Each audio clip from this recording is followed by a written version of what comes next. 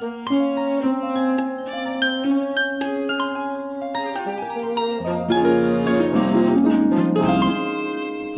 and welcome to the Soundweavers podcast. Soundweavers explores the trials and tribulations of small ensemble musicianship through conversations with leading performers and composers. In today's cast chat, we'll review the online series Disruption, Action, Change. Lovely and wonderful gentlefolk, welcome back to the Soundweavers podcast. As always, I am your host, Dr. Rosanna Moore. Yes, lovely listener, it is a cast chat day. So I am joined by both Dr. Blair Kerner and Dr. Adam Paul Caudle. Hello, my loves. How are you this fine day? Hello, my dear. Hi, Rosie. How are you? Just dandy. So what are we doing for this cast chat? Well, we thought one of the most important things that we could do is talk about the Disruption, Action, Change series that was put together as a collaboration between the Eastman School of Music's Paul R. Judy Center for Innovation and Research and the University of Michigan's School of Music's Theater and Dance Excel Lab. Disruption, Action, Change is a 3-part online series where 5 performing arts changemakers discussed the role of disruption as an essential force in pursuit of a more just and equitable arts ecosystem. This series, aimed at art leaders, both students and young professionals, centered on the notion that upending existing organizational policy, bias, and protocols are vital to the future of the performing arts as we know it. There were a bunch of guests that we will get to and talk about during this, but they joined virtually each week for in-depth discussions and a Q&A featuring audience questions. Unfortunately, you cannot listen to the series unless you were registered for it, but this was all followed up with a podcast episode produced by the Classically Black podcast, which we thoroughly recommend that you go and listen to, as it's a brilliant wrap-up of the entirety of these sessions. So without further ado, I am going to pass you on to Adam to talk about the goal of this episode. Yeah, so our purpose for this particular episode is to amplify the points that were made in the DAC conversations, distilling some of the themes that emerged and encouraging ourselves and our listeners to move these conversations forward. So one of the things that I'm going to actually ask Blair to step in and do is to talk to us a little bit about some of the themes that we observed in our attendance of these events. Absolutely. So we're going to break this down into disruption, action, and change themes. So we have 3 themes we're going to discuss today. The first one, disruption, is a concept of emphasizing what it means to be human and how the arts has a role in this. Followed by action, which is specifically focused on what institutions' actions can be utilized and focused on to reshape and provide space and access for individuals. And then followed up with change. And this specifically is actually more self-reflective. Lessons that we learned, things that we can change as individuals to kind of be more mindful in this space.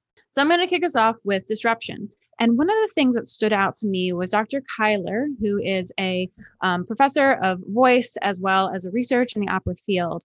And he kept coming back to this concept of what does it mean to be human? And to me, that just really stood out because he kept emphasizing that ADEI, accessibility, diversity, equity, and inclusion, is not political because it's not political to treat other humans with humanity, right? So it's a core of our society to treat individuals with respect and understand where they're coming from, etc.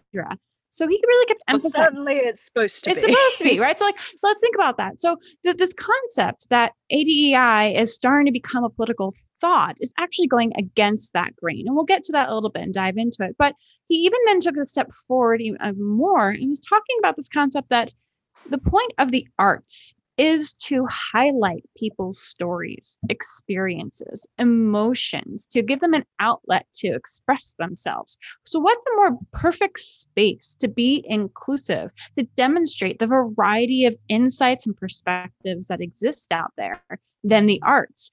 And yet the arts, particularly, in the music field, is very backwards thinking and kind of stuck in its tradition, particularly classical, that is. And so we want to kind of expand that bubble a little bit and really think about this actually might be the perfect space to be more inclusive and to be more focused on diversity initiatives. Now, on the flip side, and I'm going to open this up kind of for a conversation with the other two as well, On the flip side, why people might think that ADEI is becoming political is the concept of institutional racism, right? There are policies in place that have been favoring certain individuals over others, and they exist in an assortment of institutions. And that's why when we think about tackling these, we talk about tackling these policies, and therefore the concept of political ideas come in. But at the stem, at the core, it's not a political concept. It's just we have to utilize policies in order to help make a bigger systemic change. But there's also other ways that we can get involved and be more inclusive outside of just policies themselves. And that's this kind of dualism between this. ADEI is not a political thought or concept, but to help, move things forward and make a bigger impact. And this is where we're going into number 2, eventually action in institutions. We need to be, breaking up these policies that exist that might cause problems.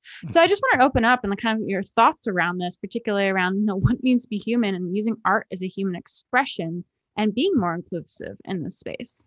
I think that it's really interesting, this idea of ADEI as being non-political, because one of the things that has come up recently is actually the addition of the letter B at the end of this, belonging.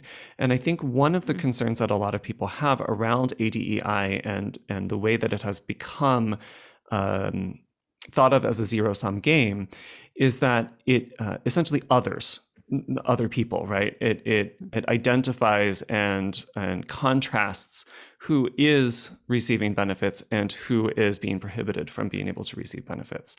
And I think one of the things that was really refreshing about this idea of centering human narratives in art is that it gets us back to the idea of humanity, right? And of the fact that we are all beneficiaries in understanding one another's perspectives. So I think that it's really compelling, this idea of changing our perspective of ADEI from a us versus them to a more all of our perspectives together bring a rich and multifaceted understanding of our world. Yeah, and just to talk about politicizing things in general, I mean, we just have to look at the past year and the pandemic and the fact that people turned a public health crisis, an international public health crisis, into something political, which is just insane to me. And it's also the same at looking at ADEI. It's sort of, this is not a political issue. This is, it shouldn't be politicized, to go back to the title of this.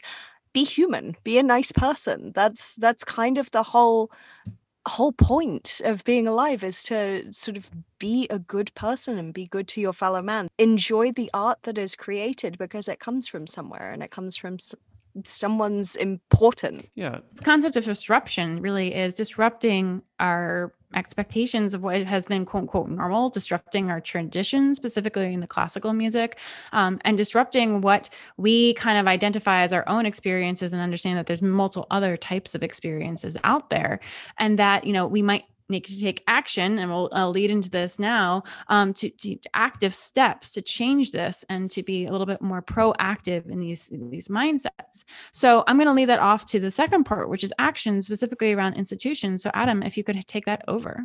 Yeah. The interesting thing about defining institutions is that there are many different institutions that overlap in many different ways. And I think it was really compelling.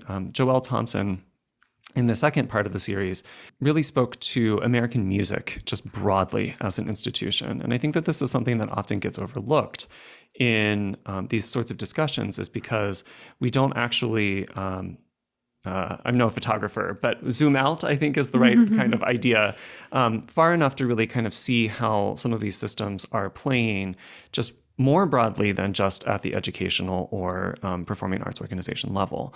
So one of the things that Joelle really spoke to was the idea that American classical music, and he referenced Antonin Dvorak and Dvorak's explorations of Black music and Indigenous music, but Joelle really kind of outlined that American classical musics, when you really sit down and think about what is inherently American, is founded on the idea of Black spirituals and blues and jazz and soul and Indigenous musics. And this is something that in our traditionally European-centric understanding of music has been vastly overlooked. And one of the things that they spoke to is the idea that, at the educational level, the curriculum really conditions us as students and then later as professionals to understand white composers as the canonical basis for classical music. And the thing that he and Garrett McQueen were speaking to is that we need to reposition Black music traditions as a structural element of our music. And so Joelle left with a particularly interesting point of saying that, in the educational system, the majority of teachers are women, and yet the patriarchy continues to be upheld. And he used that analogy to demonstrate how we have become complicit and compliant with these systems of oppression, right? This is what we are trained to believe is valuable, or a word that I have really come to despise in the past year, quality. The way that people value quality is often really just mistakenly directed toward upholding these types of systems. Well, just talk about this and bringing this into, as you mentioned, curriculum and other, just providing that space this is 100% valuable, 100% something that we should be taking steps towards, but it isn't an automatic answer, right? Because one of the things that, the Classically Black podcast was saying is reflecting on, absolutely bring this stuff in, teach about it and so forth. But then there's the flip side of which is the appropriation, right? And this is something we haven't established yet. We haven't even figured out, had the conversation as, yes, there's the educational component, but if it's a white person singing a spiritual, right? Is that all right? And we haven't even had that conversation yet. The space for that conversation yet. So it's something that we're still having to digest, but we need to at least address that and think about it and bring it in so that we know as we move forward, things that are going to be appropriate as we continue our education and changing and activizing this space. Well, and I think it's really interesting too, that idea. So I remember, one of the major conversations that I had in one of my classes in my doctoral degree was WC and appropriation of gamelan and Indonesian music in his music, right? And, there was no clear, settled idea over what is appropriate and what is not. But I think one of the things that I found compelling, and both Joelle and Garrett spoke to this in their lecture, is the idea that capitalism actually intersects with this deeply as well, right? Who is benefiting from this, right? If a white composer is incorporating spirituals into their music, then that is potentially a little more problematic. Or the example that you bring up of a white performer singing spirituals, that's potentially problematic depending on who stands to benefit from this, right? Are we centering Black narratives in singing these spirituals, and are we doing the work to speak about this and to put this in program notes in a way that audiences understand that this is not this performer's experience, right? But this performer is speaking to others' experience. So the piece that comes to mind with regards to that is Michael Tippett's Child of Our Time, which is a huge secular oratorio by a British white composer, but the solos by the wonderful soloists at the front are all based on African-American spirituals. And I think it's a beautiful piece of music, but it is also appropriation. I don't know enough of the history to know why he chose to use these spirituals, but that is kind of an issue. That are we shining a light onto this because it's good music, or is it, oh, that's good, I'm going to take it now, yoink? Adam, again, just to jump in, one thing that this is bringing me back to is something that wasn't brought up during these sessions, but actually the video that went particularly viral around September this year, Adam Neely's Music Theory and White Supremacy, sort of talking about the differences between classical musics and different classical music theories, and the fact that I can't remember what he calls it off the top of his head, saying instead of calling all of music theory, call it the performance practices of white men from the 18th century. Which is what it is. Well, and I think too the other thing that's really interesting about a lot of this is thinking about the role that capitalism plays, for instance. So I think the thing that both of you are speaking to that I think is really compelling about all of this is the idea that we can think about appropriation as being a question of intent and a question of profitability, right? Mhm. One of the things that's really important here as we're considering reshaping institutions for space and access is to be certain that we are not only upholding the musics of white composers or upholding white ensembles and white performers in performing these musics, but that we are also making space for Black narratives and through both the composers and through the performers. So I think one of the things that I just want to leave us off with, at least in this part of the conversation, is that Joelle really left us in the second lecture by asking questions. Why is European music central to your lived experience? And if it is not, why are institutions leaving your lived experience out? I think that these are the questions that we need to be taking forward as we are considering the programming that we're doing, or we are considering the audiences that we're trying to bring in, the donors that we are trying to appeal to, because that is how we are going to find and to establish a more equitable future. On that note, I want to turn this over to Rosie to talk a little bit about some of the change components, the lessons that we have learned for ourselves, broadly speaking, both for us as the three of us, but also for our field more broadly.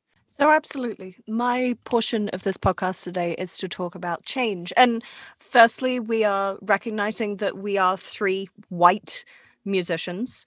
And so there are lessons that we need to learn for ourselves. And we need to learn, especially as we all work at education institutions, we have to train ourselves in this language that can be ever changing and what is appropriate and when, so that we are supporting every single student, every single colleague, every single potential audience member, even just to make sure that everyone is made to feel comfortable within our art form. So, one of the things that Margaret Leoy said, and she was the only white person to be included in this series as the head of Chamber Music America, is that she was talking about when you need to be in front of the crowd and when you need to go, okay, you need to step back and you need to let other people talk about things. And I think that is something that is very important for all of us to take away, especially if we are coming from a place of white privilege of going, okay, you've had your thing, you now need to step back and let other people talk about this, let other people take charge. And that can be really, really difficult. Especially because she said, step forward when you're under fire. Right? Meaning when there's fire on the organization or the concept or coming from the donors or whatever, that you with your white privilege can step forward and basically be a protector. And then when the light needs to be shined with the voices and perspectives is when you need to take a step back and let their lights shine. And that is the really interesting thing. Yes. Yeah, and it is difficult because you see this with all sorts of organizations. When something goes well, everyone always wants to go, hello, look at our institution. When things go badly, we've seen a lot of institutions kind of muddle their feet and put their heads in the sand, which is not okay. And that is something that needs to change as we start to evolve and grow with all of this. So let's talk about some of this language. One of the things that was mentioned was equality versus equity. And just to give you the difference in dictionary definitions, equality is a state of being equal, especially in status, rights, and opportunities, whereas equity is the quality of being fair and impartial. So making sure that you are being the correct person in this. Gareth McQueen also mentioned being an ally versus an accomplice.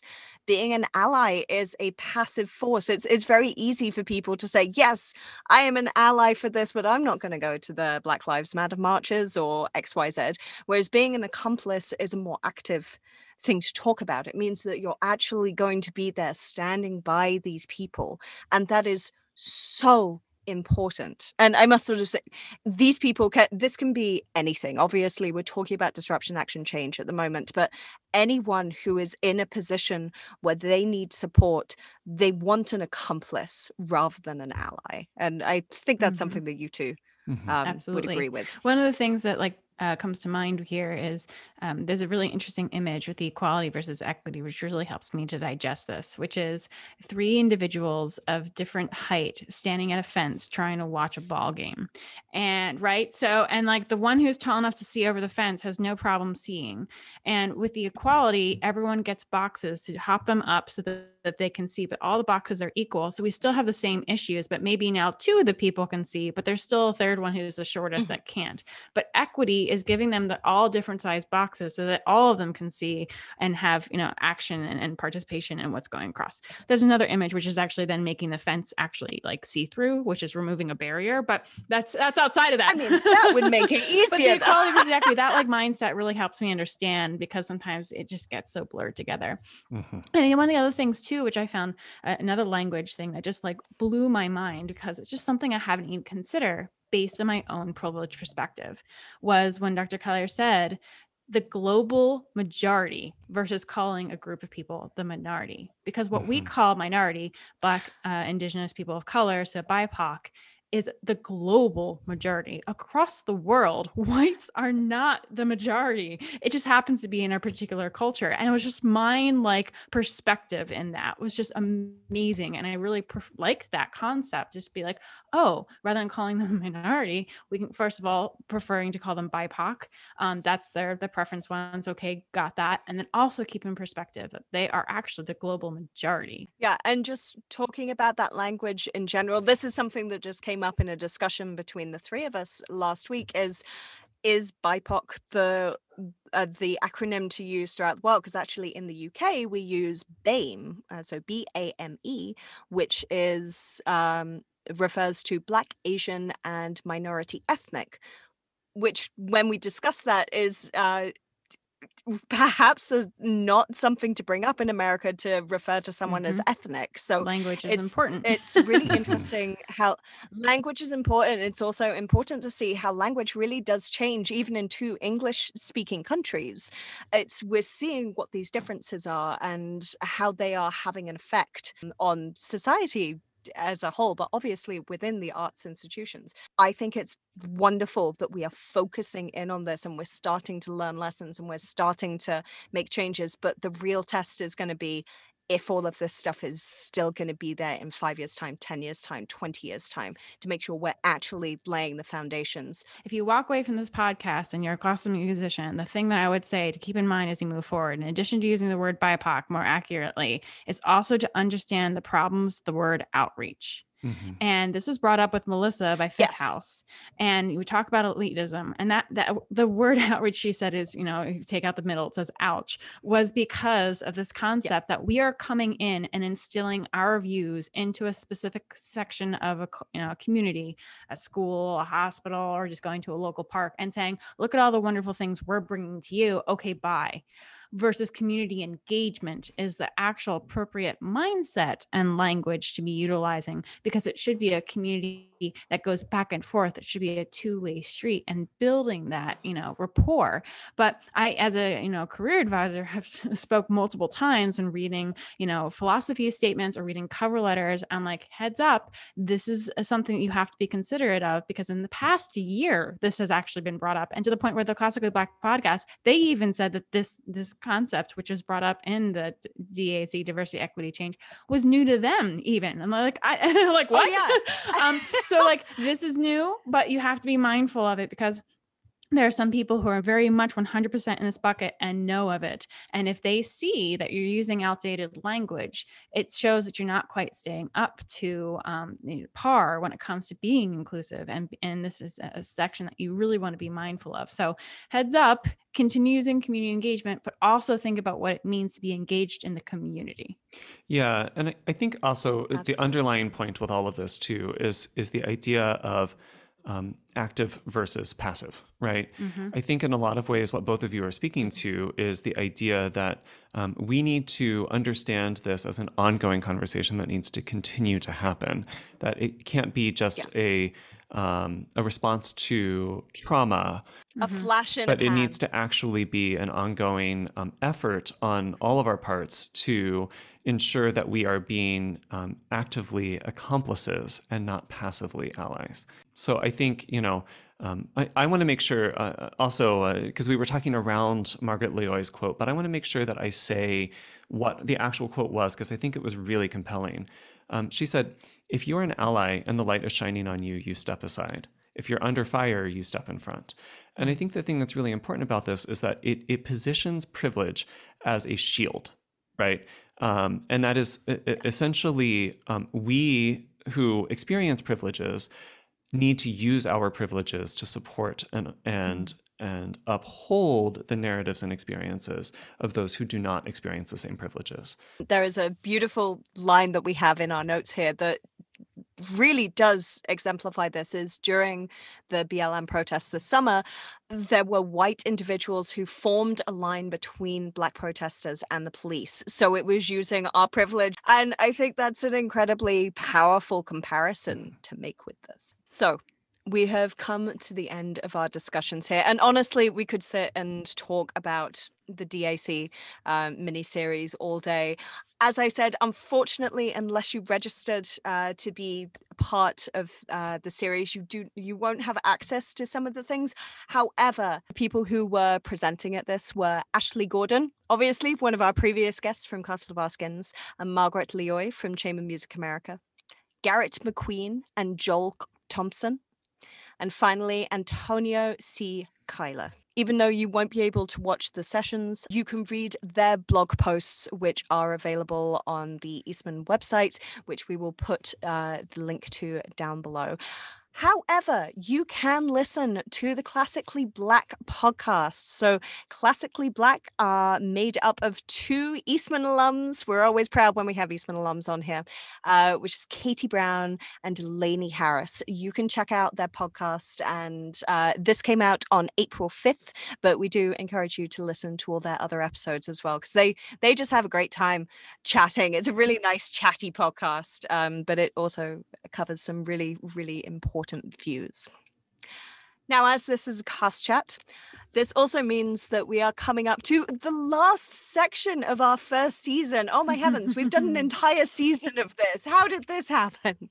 So in June and July, what you have to look forward to is the harpist Ada Lynn Jones, who was my former teacher in the UK and a gosh darn delight. Ketut Gede Aznawa, who is a professor and performer of gamelan music. Miguel de la Guia, who is a composer. And finally, finishing with the founders of the Lake George Music Festival. We really hope that you enjoyed our discussion today, and we hope to hear from you all soon.